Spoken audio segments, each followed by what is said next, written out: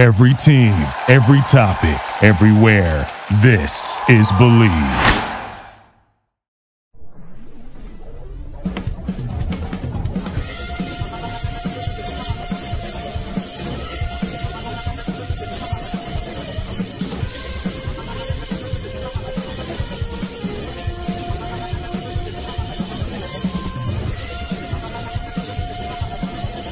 It's time for the Bleed Lows Podcast with your hosts, Alonso and Juan, Alicia Del Valle, and the baby-faced gimmick in the sky, Roger. Bienvenidos, señores y señores, to another episode of the Bleed Lows Podcast. This episode of the Bleed Lows Podcast is brought to you by BetOnline. BetOnline is your number one source for all your betting needs. Get the latest odds, lines, and matchup reports for baseball, boxing, golf, and more.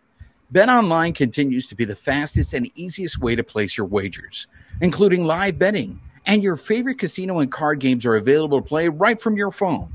So head to the website or use your mobile device to sign up today and get in on the action. Remember to use your promo code BELIEVE, B-L-E-A-V, for your 50% welcome bonus on your first deposit. BetOnline, where the game starts. And joining us on the Carne Asada for the very first time, he covers the Mets for MLB.com. He is the Mets beat writer. Ladies and gentlemen, live from the airport, Anthony DiComo. Anthony, ¿cómo estás, amigo? I'm doing well. How are you? Fantastic. So, Anthony, let's get right into it. The Doyers are going to go to Nueva York, and they're starting a series with the Metropolitans. It's a debate as to who is a bigger disappointment, the Show Pods or the Metropolitans. What went wrong for the Mets, or are people overreacting to the Mets' first half of the season? It kind of depends on which way you look at it. Certainly, a lot went wrong, most noticeably on the pitching side. Justin Verlander, Max Scherzer have not been pulling their weight in the way that the Mets hoped when they gave them the two largest contracts ever for pitchers in terms of average annual value.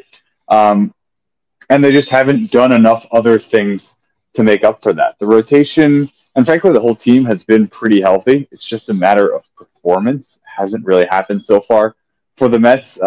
But there is probably a bit of overreaction in the sense that this team is still well within striking distance of a wild card berth.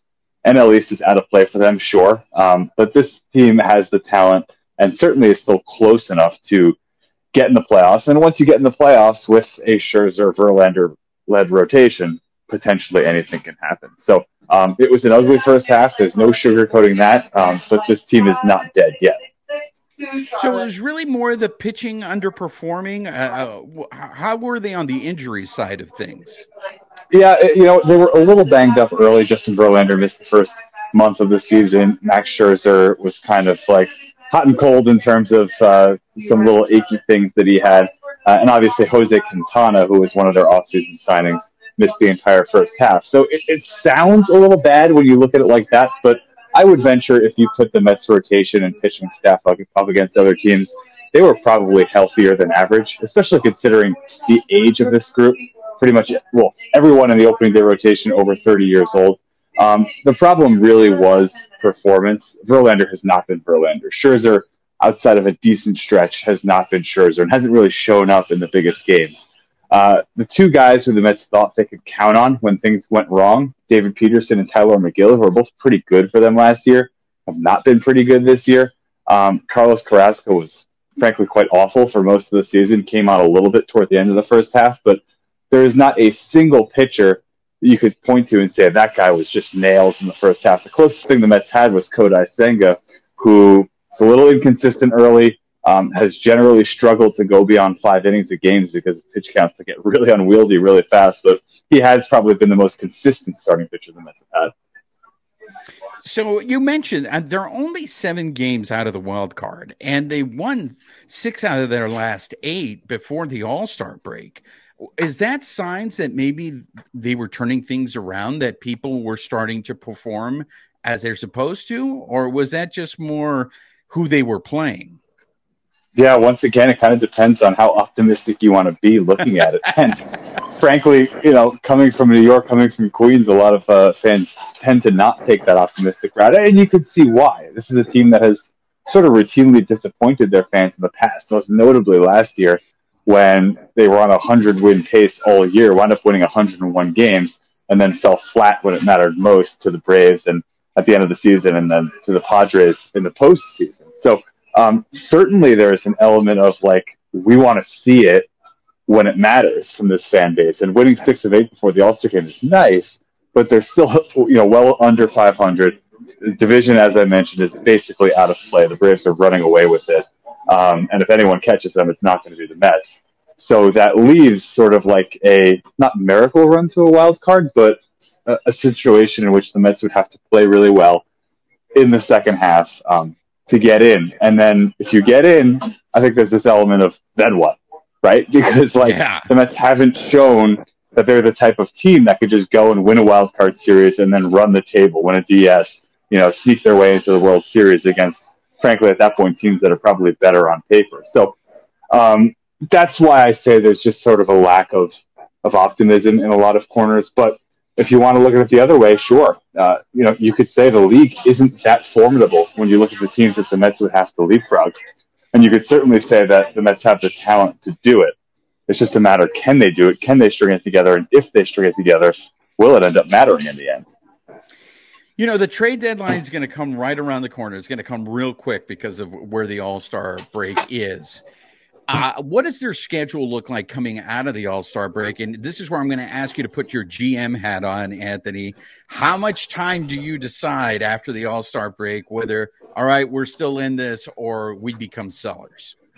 Yeah, the schedule is reasonable, and certainly it's not a gauntlet that the Mets can't go through. But what the first half did do, and this disappointing first half did do for the Mets, is to put them in a scenario which, unless they go off and reel off like 12 wins in 13 games coming out of the break, it's hard to look at this team and to look at this roster and say, okay, you know what we're going to do? We're going to buy.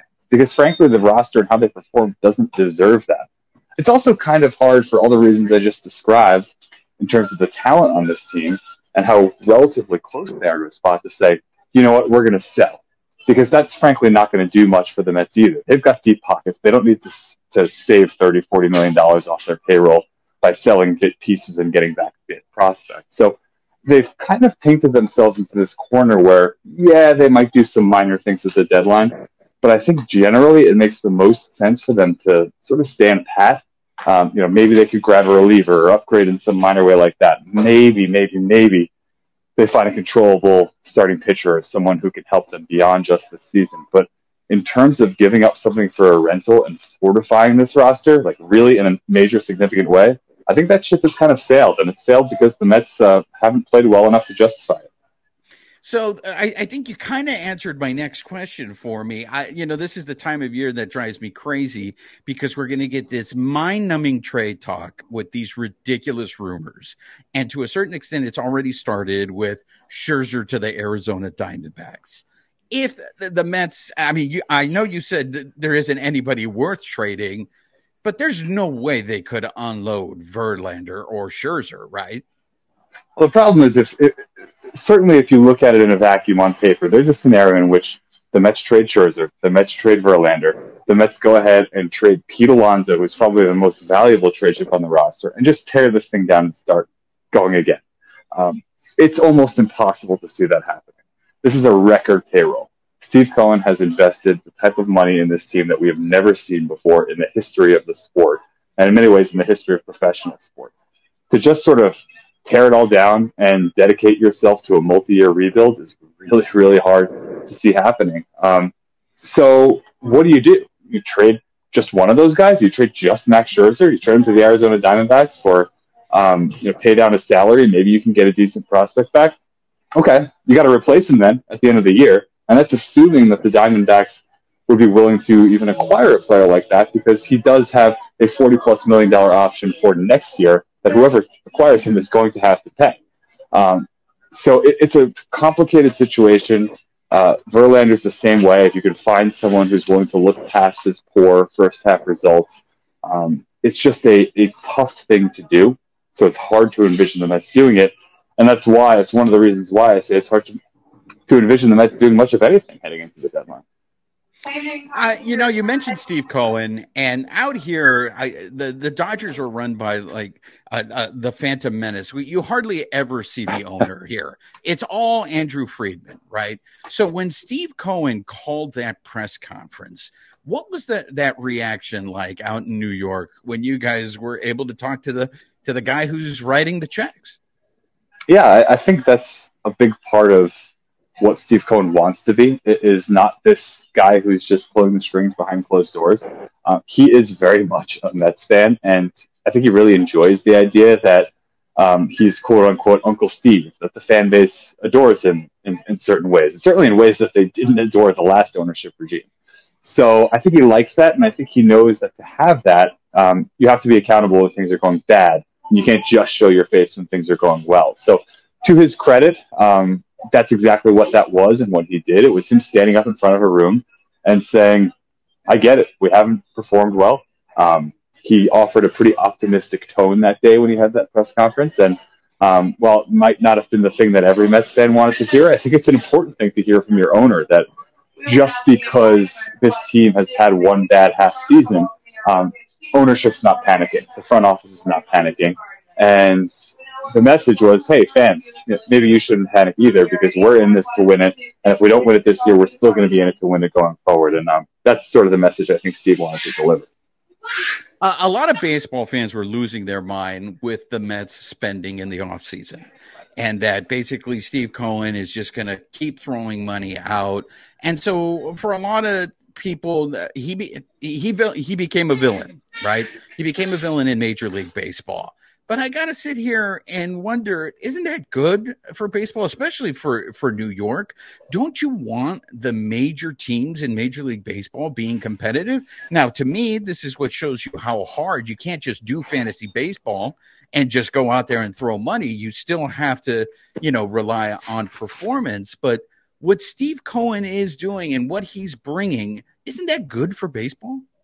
Absolutely, and I think the people who don't like it, every single one of them would sign up for their own owner doing it. Certainly the Mets fans were the same way. Back when they had some of the lowest payrolls for a major market team in the sport, they hated teams like the Dodgers that would spend. And now the shoe is on the other foot, and it looks totally different. So, I think it's good for the sport in general when owners spend. I think when there's a competitive marketplace and teams are vying to win as many games as possible, it's never a bad thing for fans. So, yeah, Mets fans, I think if you take a step back, yes, this season has not gone the way they would have liked. But big picture, if you had told the average Mets fan 5 years ago that they would be in this spot with this owner, with record payrolls, with a chance to go ahead and have a competitive roster literally every single year for the foreseeable future, every single one of them would have signed up for that. And frankly, every fan of every team would sign up for that sort of scenario. Absolutely. Now, Anthony, I want to ask you, look, to me, the East Coast bias is a real thing, and it's only real because it's like 10 o'clock at night when the Dodgers start playing. So I don't expect you to be up and watching a game until 1 or 2 o'clock in the morning. But what is the impression of this Dodgers team out on the East Coast? When the Dodgers come into Nueva York, what are you guys expecting to see? I would say, generally speaking, in years past, I would have said a juggernaut, and it doesn't quite feel that way this year. It feels like a team that's still very, very good, but also quite beatable. And I think you've seen it throughout the first half with the Diamondbacks spending most of that in first place. If you ask me who the most talented roster in the NL West is, this is me personally speaking, I would say it's probably the Padres, even though they haven't shown it at all. But the one thing with the Dodgers is it's a team that has a pedigree of winning, and it's one of those teams that even if they're maybe a half step back in terms of talent from where they've been, it's not a team I would ever count out in big games. I have to ask you because it seems like mandatory in all of Major League Baseball that we have to talk about Shohei Ohtani. Now, for me, Cohen being the guy who wants to spend money, everything I hear about Shohei Ohtani is a guy who thinks about his legacy. And for me, for him to show up to New York and put the Mets over the top and bring the World Series is a pretty compelling argument. Are you guys getting ready for Ohtani mania this offseason? Well, I think that's what fans want, certainly. And I think, sort of my answer to your previous question about teams competing and spending and that sort of thing. I think the Mets are in this place now where no matter what, if there's a prominent free agent out there, they're going to be involved. No matter what, they're going to be a part of the sweepstakes. Doesn't mean they're going to get every single guy, but they're going to have a chance. Not quite. So I think that's huge for the Mets in terms of just having that ability, which only a handful of teams around the league have. And what's interesting about it is, first of all, that wasn't always the case. And certainly with the Mets, it's no guarantee. We've heard a lot of rumors about what Ohtani wants, what Ohtani doesn't want. That could change. At the end of the day, I think the most important thing for most free agents. And once again, a big thank you to Anthony DiComo, who covers the Mets for MLB.com. He is the Mets beat writer. We apologize for the abrupt ending to that interview. As you guys could hear, Anthony was gracious enough to call us from the airport as he was heading back to New York, and he had to get on his plane, so it was cut short. He left the cliffhanger, and I don't think it was that much of a cliffhanger. I think it's very obvious. I think what Anthony was hinting at was that, yeah, the Mets are going to be in on Shohei. The Mets are going to be in on every free agent as long as Steve Cohen is the owner.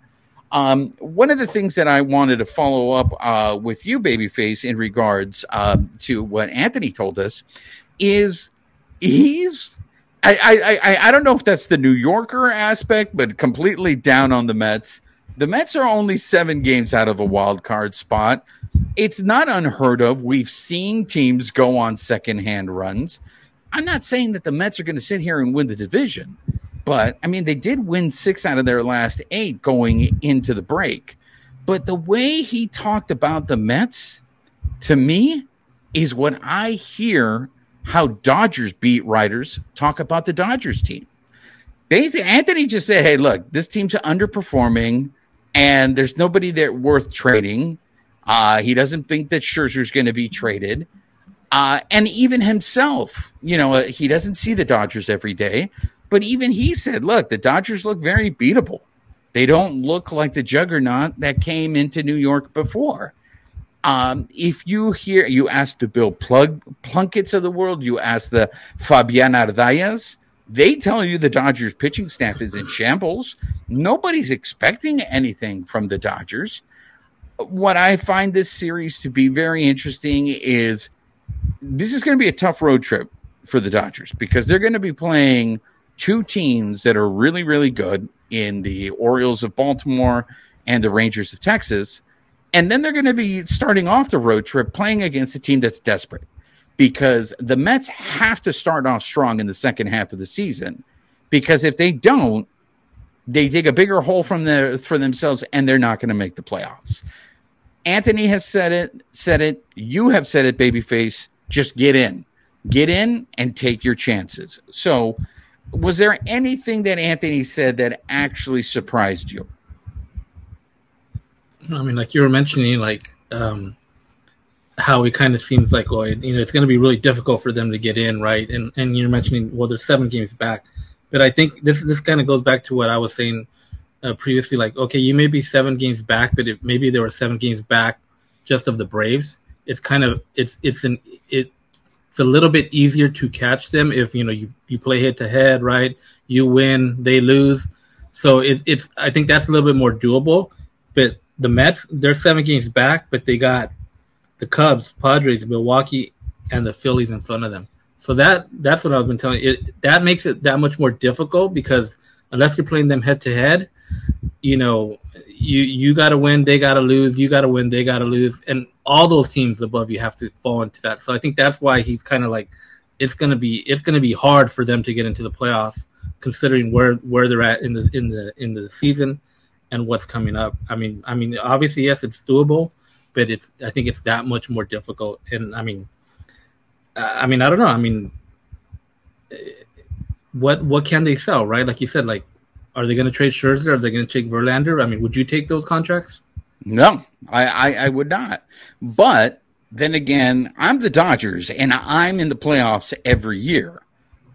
Teams that haven't been in the playoffs, if they think they're close and they take a gamble, I mean, the problem is what Anthony said. Scherzer's owed $40 million next year.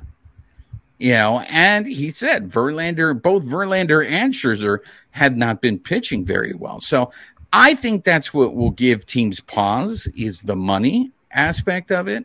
But if you're a team that you haven't been to the playoffs in a long time, I could see. I think the thing is the fact that Scherzer's not pitching well. Are the Diamondbacks people are going to sit here and go, well, if he's not pitching well, and all we're going to do is, even if they find a way to have the Mets pay part of that deal, it's like, is the price tag a little too much? So I think what he was saying is something that even Cody Snavely, Bleed Lows podcast contributor, had been saying, is when it comes to this trade deadline, I don't know how much action's going to be out there, because it seems like there's a lot of teams that are in it. So there's going to be less people trading. And I feel the price tag is going to be pretty high for those people. Like when the Cardinals already came out and said, the Cardenales said they're selling. They just don't know who they're selling. Are they selling guys who aren't going to be on the team next year? Or are they going to start selling those big names, i.e. Arenado, i.e. Goldschmidt? I keep seeing Dodger fans on social media, tweeting, Arenado in a Dodger uniform. People, that's not going to happen. I know that the Dodgers don't have a third baseman. I mean, they do have Max Muncy, but Arenado is owed a lot of money, and he's still got a lot of years on that contract. So I am interested to see if the Cardenales do trade Arenado, who they end up trading him to. But I feel like this trade deadline, I don't know if it's going to be as exciting as in past years. And I don't know if there is one person out there that is someone that will put people over the top. Do you agree, Babyface? Yeah, and that's what's surprising. Like, when does a team say, you know what, we're out of it, we're going to sell, right? When you have teams that are 7 games, 8 backs, what's the cutoff? Is it 8 games? Yeah. Is it 10? Is it 10 games? Like, when does a team think, you know what, we're out of it? I mean, the Cardinals are saying, okay, we're going to sell. They're 11 games out of the wild card. So is it that? Is it past 10 games, right? So, if you still think you're in it, I mean, you got teams all the way up to like the Pirates, right? There's only 3 teams in the NL that you would think are selling: the Rockies, the Nationals, and the Cardinals. So after them, you're assuming everybody is trying to win it still, right? So, yeah, where are you going to go out and try and find players to help you, right? So like you're saying, like it might be a slow trade deadline, right? I mean what was surprising though from what he said was from the Mets, he said Pete Alonso. I haven't heard that name being that. Have you seen his numbers? Are they bad? Is he down? Pete Alonso to me is, for those, this is going to go back to the Wayback Machine. For those people who recognize the name Rob Deere, Pete Alonso has 26 home runs. Pete Alonso's hitting 206. And maybe I need to stop acting surprised, because this is what I think Major League Baseball has come to, because those numbers are very similar, I think, to Max Muncy's numbers. I have to stop myself from looking at people's numbers and expecting them to have a higher batting average, because it's perfectly acceptable now in today's game to have somebody hitting 220 in your lineup. These teams will take that. I'll take somebody who hits 220 in my lineup if they're going to give me 20 home runs. But Pete Alonso doesn't help the Dodgers. So of those teams that you just mentioned right now that could be sellers, the Rockies are not going to go ahead and trade with the Dodgers. We know that, because that owner would rather, bite off his nose to spite his face than do anything like that, right? Do the Nationals have anybody off the top of your head that you think can help the Dodgers? I mean, what's the lefty? You want Josiah Gray back? I'd take Josiah Gray back. I mean, he was an all-star this year, right? So exactly. What's the lefty's name? He was with Arizona, and then he struggled with Washington. Corbin. Corbin? I mean, I don't know would you take a gamble on Corbin? I haven't looked at Corbin's numbers. If you have a chance, can you give me what Corbin's numbers is? I guess what I'm trying to get at is, of those three teams that you mentioned, it seems like the Cardinals have the best that I want. They have Jordan Montgomery, and they have Jack Flaherty. So, but that's the thing is, it's not just going to be the Dodgers that are looking at the Cardinals. It's going to be all the other teams in Major League Baseball that need pitching are going to go to the Cardinals. Therefore, the price is going to go up. And are those guys worth what you're going to pay? So this is the kind of stuff that's going to be coming in the next few weeks.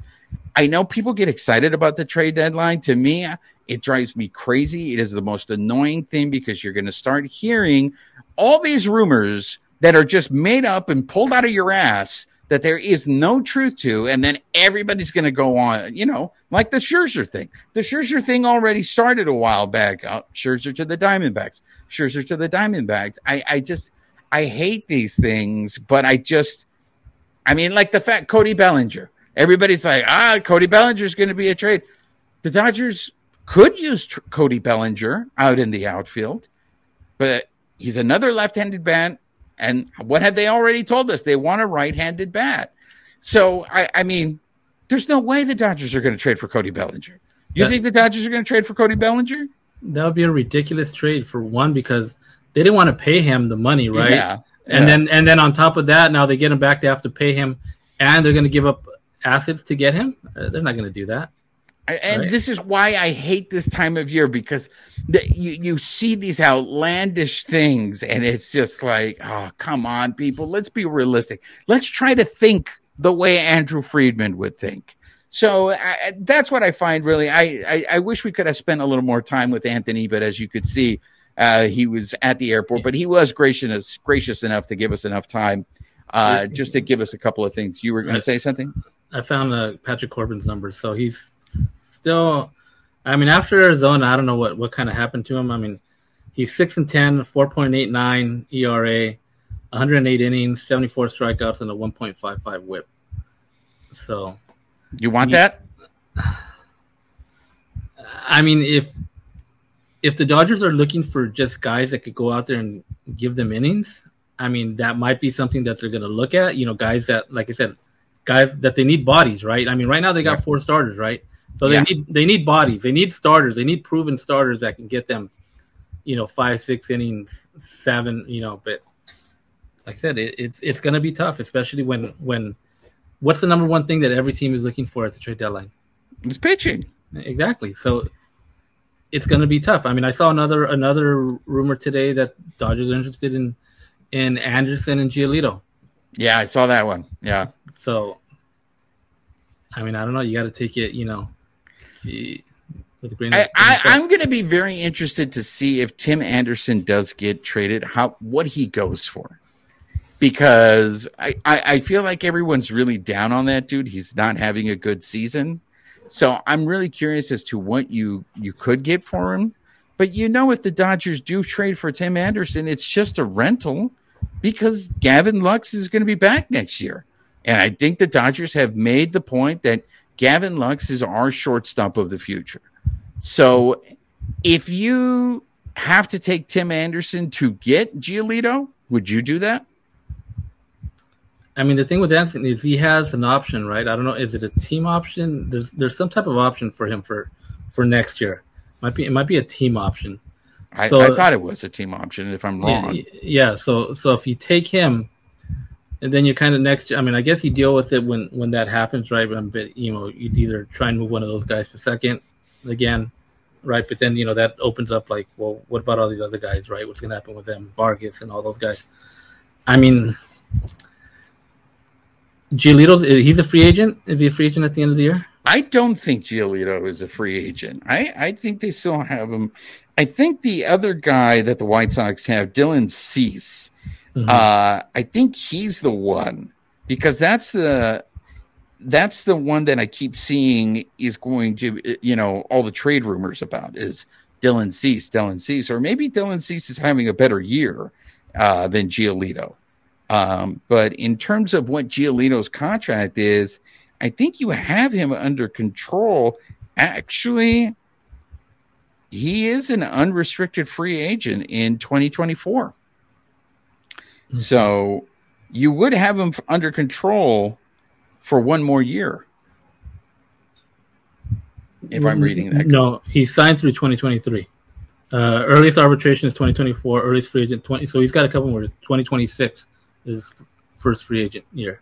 In 2026, because I have him unrestricted for 2024. So I guess what I'm looking at is wrong. Yeah, I'm looking at the Baseball Reference, and they're under the salaries. They have him signed through 2023. The earliest arbitration is 2024, and earliest free agent is 2026. Yeah, so he would have.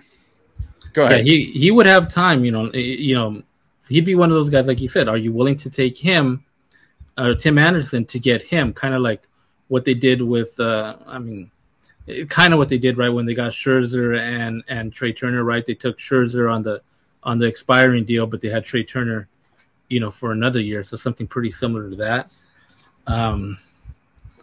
It might be something they would look at, but change of scenery, right? With Tim Anderson, would it help him being somewhere else, right? Playing for a contender, being out of Chicago, being in LA, it could spark him. Well, now it's all going to determine on what the price is for Giolito. Giolito has an ERA of 3.45. What I like about Giolito is he's already got over 100 innings, and that's what the Dodgers need.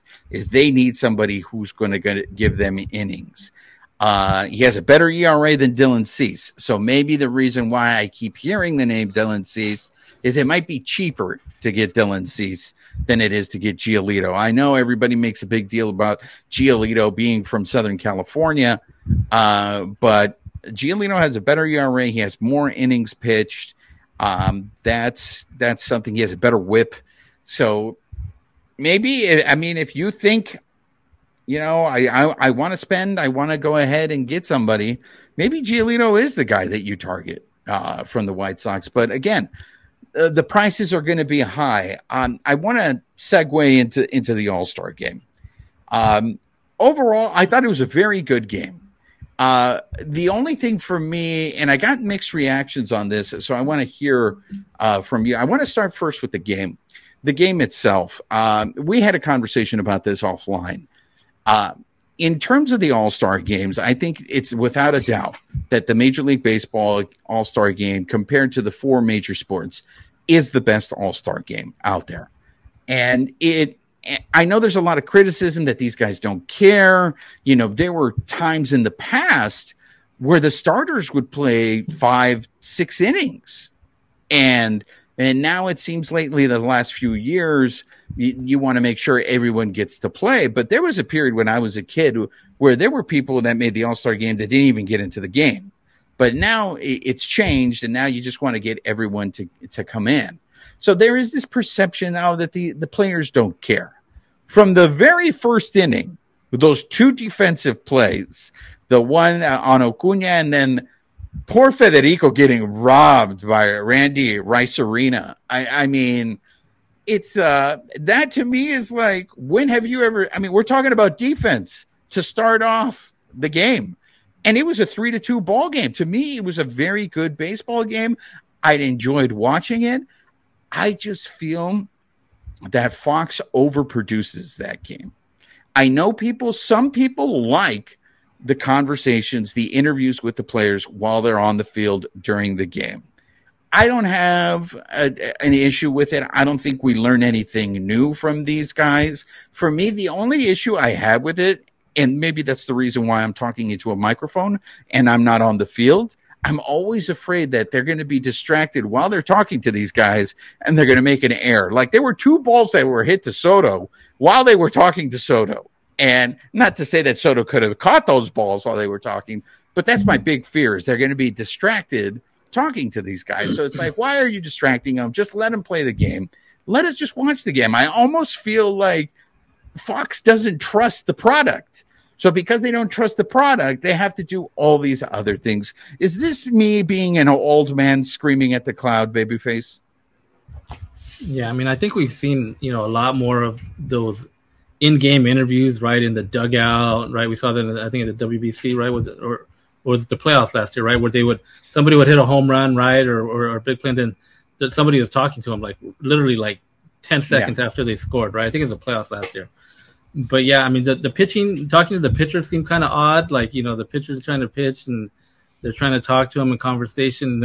And then I think this time around they had like multiple guys, right? Like they had a mic on the, like Freddie Freeman, and then I think Mookie Betts at the same time.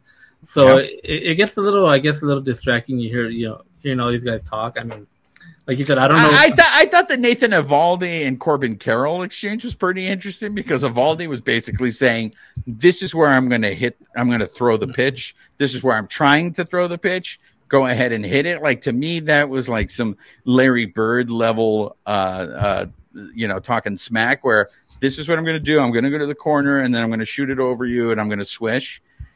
So that kind of stuff. I mean, I guess it's interesting to watch, but. Why can't I just watch? And again, there were a couple of people that hit me up immediately and said, if these interviews continue, I'm going to change the channel. Did you get any of that vibe? No, and I think also too, like I said, they had the multiple interviews. Like we've seen, like, games where they're talking to one guy, like he goes out there for half an inning, right? And they talk to somebody like during the season, right? And I think since it was the All-Star break, right? The All-Star game exhibition, right? I kind of think they just hey, let's try this. Obviously they're not going to do that. I don't think that's ever been done, right, during the playoff game, right? Have you ever mic'd somebody during the playoff game? No, I don't think they've done it through a playoff game. Yeah, and I don't have a problem with them doing it in the dugout. I don't. It's when they're on the field. I agree with you. It was a little like, oh my God, they got the pitcher mic'd up. That took me a while to get used to, but I did get a kick out of Eovaldi going, I'm aiming for his back leg on this pitch. Yeah, I mean, until something crazy happens, I think, they'll probably continue to do it. I mean, for example, I don't know if you saw it. Did you see what happened to Trevor Bauer in Japan? The one where he gave up the home run? No, there was a play where they got caught up, like some runners got up second, third, whatever. Like they threw it to third, the guy running back to third, and then the guy from second was going to third, and then he stopped, he went back to second, and then they kept throwing the ball around, and basically they got nobody out.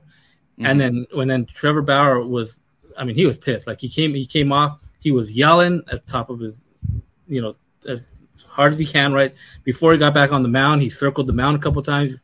And then finally, after like 10 seconds, he got back on the mound. He calmed himself down because he was pissed at what the infield he'd seen. Yeah. And then he finally he pitched again, and he got a comebacker. And then instead of throwing it to the guy at first, he ran to first and stepped on first base. And then was he close enough to first base to do that, or did he? No, from the mound. It was a comebacker. Did he make the play closer than what it should have been? It didn't seem like it. So he sprinted to first, and then as he was coming off, he was yelling. I think they said he was yelling at the team, like to get their act together. Yeah. So unless something like that happens when the pitcher is actually mic'd, I mean, I don't know. Is that good for TV or? I think that's great for TV. Yeah. Now, if I'm one of his teammates, I hope that Trevor Bauer pitched a shutout that game, because if he got rocked and he did that to me, I'd be in the clubhouse saying, hey, Trevor, why don't you concentrate on pitching? If I was the first baseman, I'd be like, don't you ever do that to me again. I got to go back and find that play. But look, they're making efforts. Last year's All-Star game was the lowest rated All-Star game in Major League Baseball history. That being said, that All-Star game, the Major League Baseball All-Star game, still does better ratings than all the other major sports All-Star games. So even though less people are watching the Major League Baseball All-Star game, they still go for it. Now, that might be because it's the summer and there's nothing else to watch, so people will watch it. Or that just also might be people like the Major League Baseball All-Star game, and that's why they go ahead and watch it. They're making every effort to make it must-see TV. That's why you end up having the red carpet. That's why you have these introductions, like when the Astros players got booed, when Tucker and Alvarez got booed. I mean, Bob Nightingale, did you see Bob Nightingale's tweet, saying, hey, no to fans, those guys weren't on the team? It's like, Bob, Why do you do this to yourself? I feel like you bring it upon yourself. This is why people don't like you. They're booing Tucker and Alvarez, but they're booing what happened in 2017. That's what they're booing, and if you can't realize that, then maybe I can't help you. So that's theater. That's what this is. We can't lose sight of the fact that this is an exhibition. Everybody makes it out to be like, what's on the line? The only thing that's on the line is pride. I mean, aside from like Eovaldi, like telling Corbin Carroll like what's coming. I mean, it didn't seem like an exhibition, right? I mean, like in basketball, like we see the All-Star game and they're just like they're not playing any defense. They're trying their trick slam dunks, whatever, as they go up to score, and right. You can see that it's an exhibition. Like the All-Star game, it doesn't really feel like an exhibition, right? I mean, these guys seem like they're playing a normal game. Yeah, because they actually are playing, because as we saw in the first inning, they're playing defense. They're trying, to get the other person out, not like in the NBA where they're doing this Olay Matador defense. And that's, to me, that's why this is the best All-Star game. I just wish they would just trust their product. And it was a great game, 3-2 ball game. And then in the ninth inning, when your favorite reliever was on the mound, trying to shut things down for the National League, you mean to tell me you don't think the American League was trying to win that game? You don't think the American League was trying to come back and win that game? So when people sit there and say, oh, these guys don't care, they're not trying or anything like that, I'm just like, no, don't sit there and tell me that these guys don't care. They care. Kimbrel, was trying to get that out. And who had Craig Kimbrel getting the save in the National League? Why he was the guy that got the assignment in the ninth inning, I get it that Thompson is his manager, but I would have gone with another reliever in the ninth. I mean, and even it was a drama-filled ninth, right? Like, I mean, Julio Rodriguez comes up, right? A chance to, I think it was a guy on, right? If he would have hit a walk-off right there, I mean, that place would have went nuts, right? I mean, yeah. So, I mean, you have all the theater, all the drama, like you said, like a regular season of a postseason game. That's kind of how it felt in that ninth inning, right? As the NL was trying to hang on for their first win in 11 years. Yeah, I mean, hey, that we buried the lead. The National League won, everybody. I don't know if anybody remembers the last time the National League won, but the National League finally won. We on this show, we root for the National League, so I was happy that the National League finally won a game. And I think that also helps. I think when you have these long periods of dominance from one league or another, I think that also contributes in people just not caring about it because they're like, oh, what's the point? The American League's going to win again. When you really don't know who's going to win, I think that's excellent theater.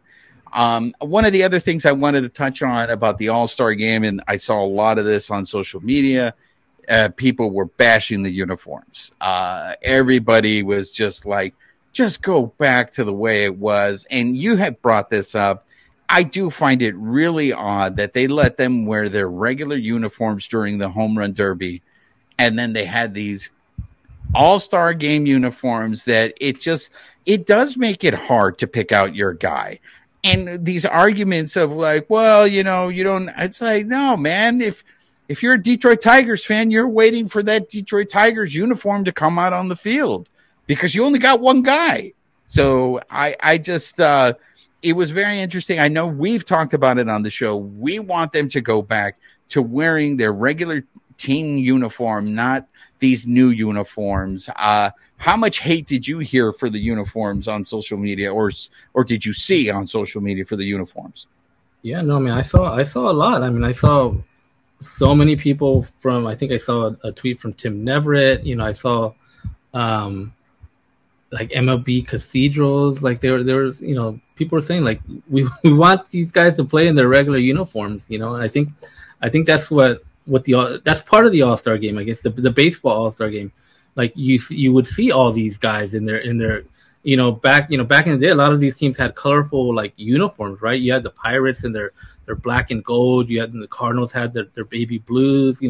So you see a lot of these different like really nice looking uniforms, right, from all the teams, right? And now, like I said, I have no problem with them having a national and American like jersey, but like do it like they were doing previously the last 10, 15 years. They were wearing those on the home run derby day, right? Yeah, I had no problem with them wearing those during the home run derby. Yeah, so do that, continue like that, and then on the day of the All-Star game, let them wear their uniform. Like you said, if I'm a Detroit Tiger fan, like I want to spot my guy like in the dugout, just panning the dugout, like, oh, there's that uniform, No, absolutely. Obviously, we've saved this because I think probably the biggest moment of the All-Star game, unfortunately, didn't come as a result as action on the field. It was the Seattle Mariner fans just basically trying to convince Shohei Ohtani to come to Seattle. I don't think have we ever seen a moment like that in an All-Star game where you're clearly you have a whole stadium chanting for a player, not because of what they did, but it's just like, I want you to come here. I know there's been Shohei, of course, dominated the All-Star game in terms of the talk. There was the chant during the game, come to Seattle. There was the comment that was made where he said he was so impressed with Mookie Betts. Everything is being so overanalyzed. Freddie Freeman saying, I can't answer that because, I don't want to believe in tampering. I don't want to get busted for tampering. How much do you think, how much recruiting was going on during those 2 days in Seattle with Shohei behind closed doors? I mean, you got to think like any guy that he'd go up to and kind of meet, they'd probably say like, hey, dude, I'd love to play with you, right? I mean, even jokingly, they're probably saying that, but how much? I think they even asked him about Seattle, and he said, he spent a couple off seasons there. So, he does, if you start looking into like, oh, he likes Seattle and he spent off seasons here. Maybe he'll come, right? Does that give the Mariners a little bit of more hope, right? And then if you're in Dodgers, like, oh man, he's really impressed with Mookie Betts. The way he's so versatile, like, does that mean he wants to play with Mookie, going forward next season? Like, you don't know. I mean, a friend of the carne asada, Jorge Castillo, wrote a great article about, it's going to be now 3 times that the Dodgers have gone after Shohei. Will the third time be the charm? They tried drafting him, out of high school. They, if you believe these people, they were close. The problem was that there was no DH in the National League when he finally came to MLB. Look, Dylan Hernandez of the LA Times, another friend of the carne asada, had mentioned that I think there's very few occasions that Shohei takes batting practice in a visitor's ballpark. And he did it at Yankee Stadium. He did it at Dodger Stadium.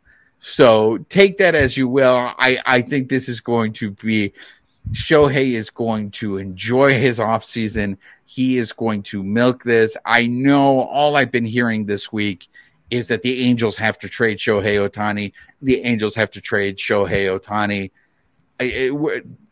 I don't want to get into the weeds on this because I know we're going to talk about it for the next few weeks until the trade deadline. But it is just amazing to me how on a national level, the story is Shohei and there's nothing else. Nothing comes close nationally. Any other type of story in Major League Baseball that resonates with anybody. It's Shohei, Shohei, Shohei. And I think the All-Star game we saw why. You had the fans chanting for him to come, and the players on the field are being asked about Shohei Ohtani. This is what the rest of the season is going. Well, up until the trade deadline, this is what's going to happen. It's going to be all this talk about they need to trade him, they need to trade him. And if I'm a poor Angel fan, I just don't know. I know they don't have any faith in Artie Moreno. And I've heard this scenario. Travis Rogers and 710 ESPN is a guy who I trust. I think he knows baseball. I think when he says you should trade Ohtani and you should trade Mike Trout, that in baseball terms makes sense. You could literally, in two separate trades, if you trade Ohtani and you trade Trout, you could literally get two farm systems to rebuild yourself. And if you're a smart owner, isn't it about winning? But I think what Artie sees is he sees the dollar sign that is Ohtani, and he sees that dollar sign walking out. And I don't think these guys want to miss that. They don't want to be the guy. I'm the guy who traded Ohtani. Yeah, I mean, he doesn't want to be the guy that traded Ohtani, right? But I think we were discussing this offline. Like, yeah, the money, he's still going to get money for Ohtani, for the next 3 months. But then he walks out the door, and what, you're going to get a compensation pick for him in the draft next year, as opposed to, like, if you trade him and then you trade Trout, yeah, you're not going to be a contender this year, probably not next year or the year after, but maybe after that, and then within the next 5 years, you're probably going to get back some nice pieces, right, for those guys, and you're going to start contending now for the next 5 to 10 years. So, exactly. So it's like, what do you want to do? Do you want to take the money that's going to come in for the next 3 months, or do you want to be a contender for the next 5 to 10 years, going forward? But that's you got, your front office has to have that vision, and you have to have that plan. And look, we've seen it before. We had an owner that meddled. A friend of the kindness of Ned Coletti's making the rounds again, telling the story about CC Sabathia and how Frank McCourt killed that deal. So when you have an owner that interferes, instead of just letting these baseball people make the decisions, it's got to be super frustrating for the fans, and I feel bad because you know what, we have Angel fans that listen to the show, and I want to appreciate that. That was a really nice note that a listener sent me saying, "Look, I'm an Angel fan, but I still listen to your guys' show." So even though we are Dodger centric, we'd like to think that our takes are reasonable enough that any baseball fan can go ahead and listen to this. I want to wrap things up real quick. Your boy, Rob Manfred, did the state of MLB at the All-Star game. There were a couple of things that I want to get your opinions on that I found really, really interesting. One, he said that once the Oakland A's and the Tampa Bay Rays situation is settled, he's going to create an expansion committee. I know we talked about this when we had Dave Stewart on the show. I don't understand why Major League Baseball is expanding. I feel like they already have too many teams to begin with, but it looks like there's no stopping this. There is going to be expansion, and when that expansion occurs, there's going to be realignment. So, Babyface, what are your thoughts on more teams coming to Major League Baseball? And if they realign, I mean, how are they going to make another division? Are there going to be 4 divisions now in each league, or do you still think they're going to keep the 3 divisions? And who are you going to move out? Yeah, I've seen some stuff on realignment. Like, I mean, it's like really weird stuff, right? Like, you'd have like all of Texas teams, just like their area. Then you have like teams in the East, like just those guys over there, just those guys in the East in one league. Like, so I don't know how they're going to do it. I mean, 32 teams, okay, you want to do it, but my concern more is obviously the playoff picture, right? Like, yeah, like, they added, and they're probably going to want to add more, right? More teams, right? You have more teams in the league. You need more spots. I mean, I'd be more in favor. You just keep it as it is. Even if you add more teams, just keep it as it is. But I mean, that's part of why they want more teams. They want more teams, more areas have more baseball. There's more, baseball grows, right? There's baseball in areas, and they want those teams to be popular, right? So those areas grow. So obviously it seems like that's what's going to come, more teams and more playoff teams. And yeah, I don't know if they can really stop that.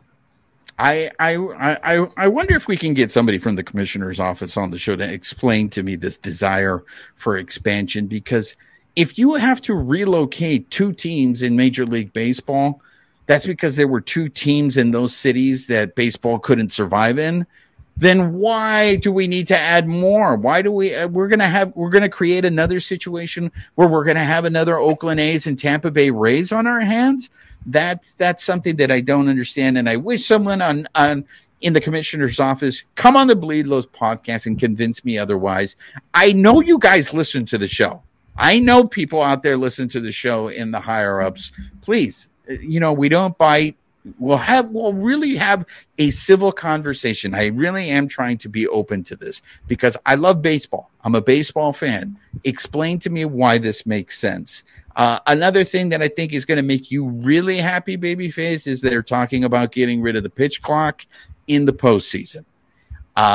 Do you think that's going to throw any of these guys for a loop, pitching in a certain way the whole season, and then come the postseason, hey, you don't have to go that fast now. You can relax. Did they say they were going to get rid of it or adding a couple more seconds to it? I don't know. I know that the word is they're going to be more lax because there was no pitch clock in the All-Star game. There wasn't? No. If there was, I never saw them put it up. I did not see it. I mean, the thing was, and there wasn't one in the World Baseball Classic. No, there wasn't one in the World Baseball Classic. I mean, the thing with the pitch clock, though, it's kind of gotten to the point where you don't really know it's there, paying attention to it, unless the batter or the pitcher takes too long for whatever reason, right? And even when that happens, I don't think it's a big deal anymore. Yeah, and so like I said, my biggest concern has been when something would happen, like in the ninth inning, where it actually costs a game, and that hasn't happened yet. To be fair, it hasn't. Those doom scenarios that we talked about at the beginning of the season, none of those have happened, and I don't think anything's even been close to anything like that happening. So, I mean, I know in the playoffs, like I said, things intensify, right? The situation's going to get much more intense, right? So that's why I was thinking that, like, maybe in the playoffs it's more intense. They're gonna lose track of time, like, right? Oh man, I got 8 seconds left to throw this pitch, right? That's when I thought, well, maybe it should be relaxed. I mean, maybe they do add a couple more seconds, whatever, right, to it. But I mean, it kind of seems like these guys are pretty much adjusted right now, now, and by the end of the season they should be fine. Did you see your boy Rob Manfred get booed? Did he get booed, or were they booing the fact that he was announcing the Astros pick? I know people were having there was a lot of joy on their faces to see Manfred's reaction, because Manfred did not handle that very well. It's like, hey, bro, go watch Roger Goodell. Roger Goodell has now embraced being the heel. In wrestling, Goodell comes out with his arms open, embracing the fans, booing him. But Manfred, your boy, looked like he was pissed when people were booing and they wouldn't let him get that pick out. Yeah, I mean, I think all these commissioners now get booed, right? Like I said, Goodell gets booed, right? Does Silver get booed? See, I don't know if Silva does, but I remember David Stern used to get booed, right? Well, he deserves it. And I know he's dead, but he deserves it. I haven't forgotten him killing the Chris Paul trade. I haven't forgotten that. So I mean, I think it's par for the course, right? You're the commissioner, you're gonna get booed, right? I mean, and I think Manfred gets booed every time he gets on the mic, whether it's at the end of the World Series or whatever it is. He goes up there, he gets booed, and I think he's up for re-election in like 9 months. Oh, he wants to be re-elected. Right? He wants to come back. So. I wonder what Theo Epstein thinks about that, because I think Theo Epstein took that Major League Baseball job with the promise that I'm going to be commissioner eventually, though, right? I'll do this, but I'm going to be commissioner, right? I heard something about Theo Epstein. I think it was just somebody's take, but they were saying, I think they're talking about the Angels.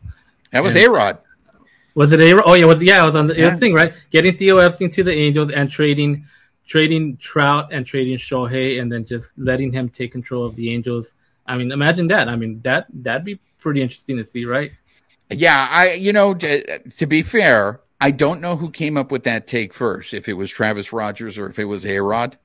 But I know there were certain circles that believed that information was fed to A-Rod.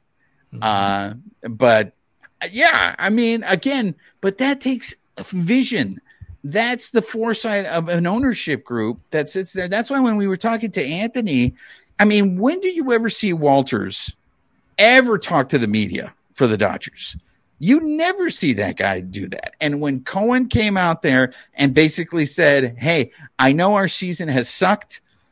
I'm not happy about it. We're working on it. We're going to do something about that. When's the last owner that you saw do that?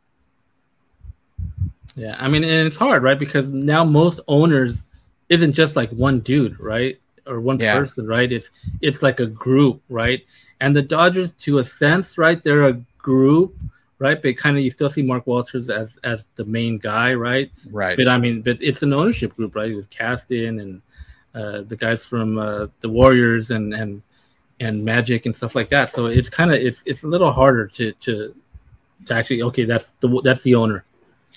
The one thing I am thankful for is that they don't let Magic go out there and talk for the Dodgers. I mean, if I see Magic come out here to talk about the Dodgers, I'm running in the other direction. I still have not forgotten how he did the Lakers dirty. And I can't believe that people are just so like, hey, whatever, it's Magic. They let him get away with murder. I thought that was so dirty what he did to the Lakers. Last thing before we get to our picks, it was just announced that the Dodgers will be playing a series against the Shohei in Korea next year. And so, of course, all I've seen on my social media is, you know who's popular in Korea? That's right. It's the Shohei Ohtani show, everybody. So how nuts would it be if Shohei Ohtani signs with the Dodgers and they go to Korea? Do you think that they announced that the Dodgers are going to be playing the Shohei in Korea, that helps in signing Shohei at all? So he is popular in Korea too? Hey, I sat international, right? In the Dodgers press box, I sat next to, and I'm forgetting his name. He works for Korean Daily, and he was telling me that the only reason why he was covering the Dodger game that day was because he's Shohei Ohtani. And I asked him, I said, is Shohei popular in Korea? And he told me yes, even though he always beats our team, people in Korea love Shohei Ohtani. Okay. I mean, but also from the Padres, right? They got Ha-Seong Kim, right? And he's pretty popular in Korea too. So, I mean, it makes sense for MLB, right, to showcase these, if the Dodgers have Ohtani, I mean, that's going to be crazy. I mean, I get it. I mean, it's tough on the guys, right? Like when they went to Australia, right? Like, I mean, didn't like Kershaw hurt his back on that ride and stuff like that, right, or something like that? I don't remember, but I know none of the players were happy, about making. Yeah, I mean, once they were there in Australia, but I don't think they were happy about the travel. I haven't heard many things about the teams that played in London, because they also announced that the Metropolitans and the Phillies of Philadelphia will be playing in London next year. So all these trips, the Rockies will be playing the Astros of Houston in Mexico. So I think that Mexico series is fine because the travel isn't really that bad. But when you're talking about going to London, you're talking about going to Korea, you're talking about going to Australia, I don't think those trips are popular with the players, especially those in the middle of the season. I don't think those are fun. The Korea trip, I mean, it's going to be March 20th and 21st, so that's going to be very similar to the Australia one. Like it's like an actual like a week before the actual regular season starts, right? Like, and that's how the Australia one was. Yeah. It was a week before the season started, so that's what I'm saying. They're better off doing it at the beginning of the season than I think they are in the middle of the season. Yeah, I mean, but their regular season games just starting like a week prior, and then they'll come back and then they'll get going again. There is going to be an exhibition of spring training games in Santo Domingo between the Rays of Tampa Bay and Las Medias Rojas. So I mean, that kind of stuff I think is good for the game, because that's where the growth is in Major League Baseball. The growth is international. That's where this sport is growing. So I understand why they're going to go ahead and do these things, but I don't know how long that flight is to Korea. I think I've heard somewhere over 12 hours. You want to sit in the plane, even though I know these are chartered flights and all that stuff. You want to sit in the plane for 12 hours? I mean, that doesn't sound like fun. Yeah, I mean, that's the only thing, right, about these trips. I mean, I get, I know the experience is going to be great for these guys to go to London and Korea and Australia, right? They're gonna have a good time doing that. But yeah, it's just the travel it's what's crazy. I mean, it's a great look for Major League Baseball because the stadiums are packed. I mean, that London series, the stadium was packed. Fans were super excited. That's exactly what I expect in Korea.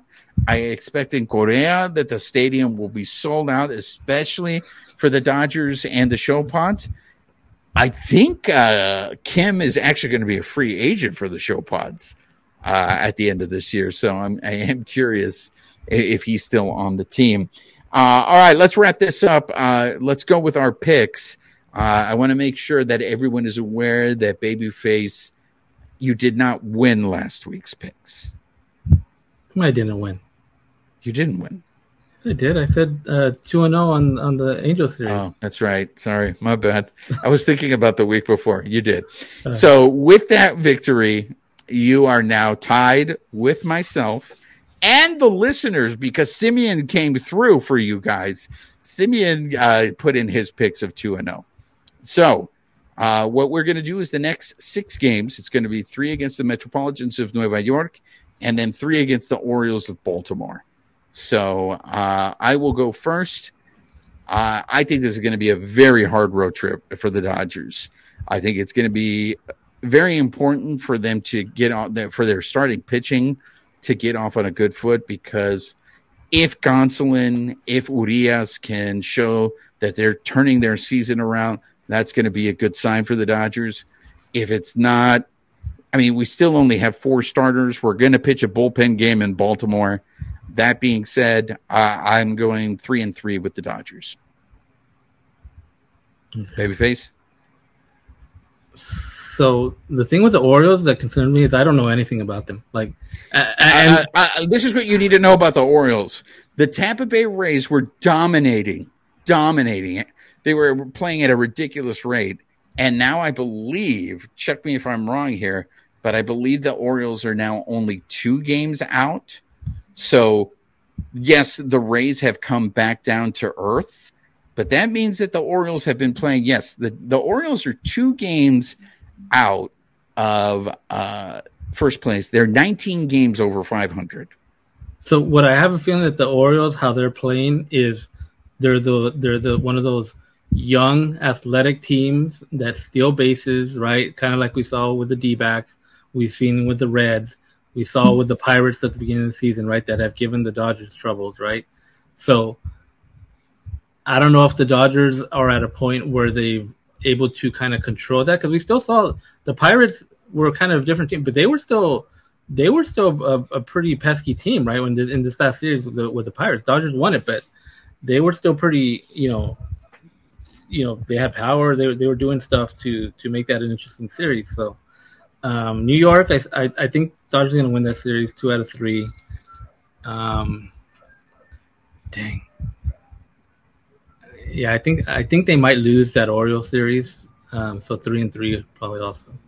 All right, so we're going to continue to play it safe and be tied here. So you're both going 3-3. If you listeners, you want to chime in with your picks, you can send it to us on our social medias. Make sure you're following us. We are now on Threads, the Bleed Lows podcast. You can find us on Threads. You can find us on Instagram. You can find us still on Twitter. Last I heard, Twitter is still working. It's still up. Make sure you're following us on our YouTube channel. And make sure you're subscribed to the podcast. Let all your friends know about the best Dodgers podcasts out there. And look, as we found out, we have fans from other teams that actually listen to the show as well. So please help spread the word about the Bleed Lows podcast. Yo ha sido su servidor Juan Ramírez de parte de mi colega Babyface. Nos vemos para la próxima. This episode of the Bleed Lows podcast has been brought to you by betonline.ag, where the game starts. Thank you for listening to Believe. You can show support to your host by subscribing to the show and giving us a 5-star rating on your preferred platform. Check us out at Believe.com and search for BLEAV on YouTube.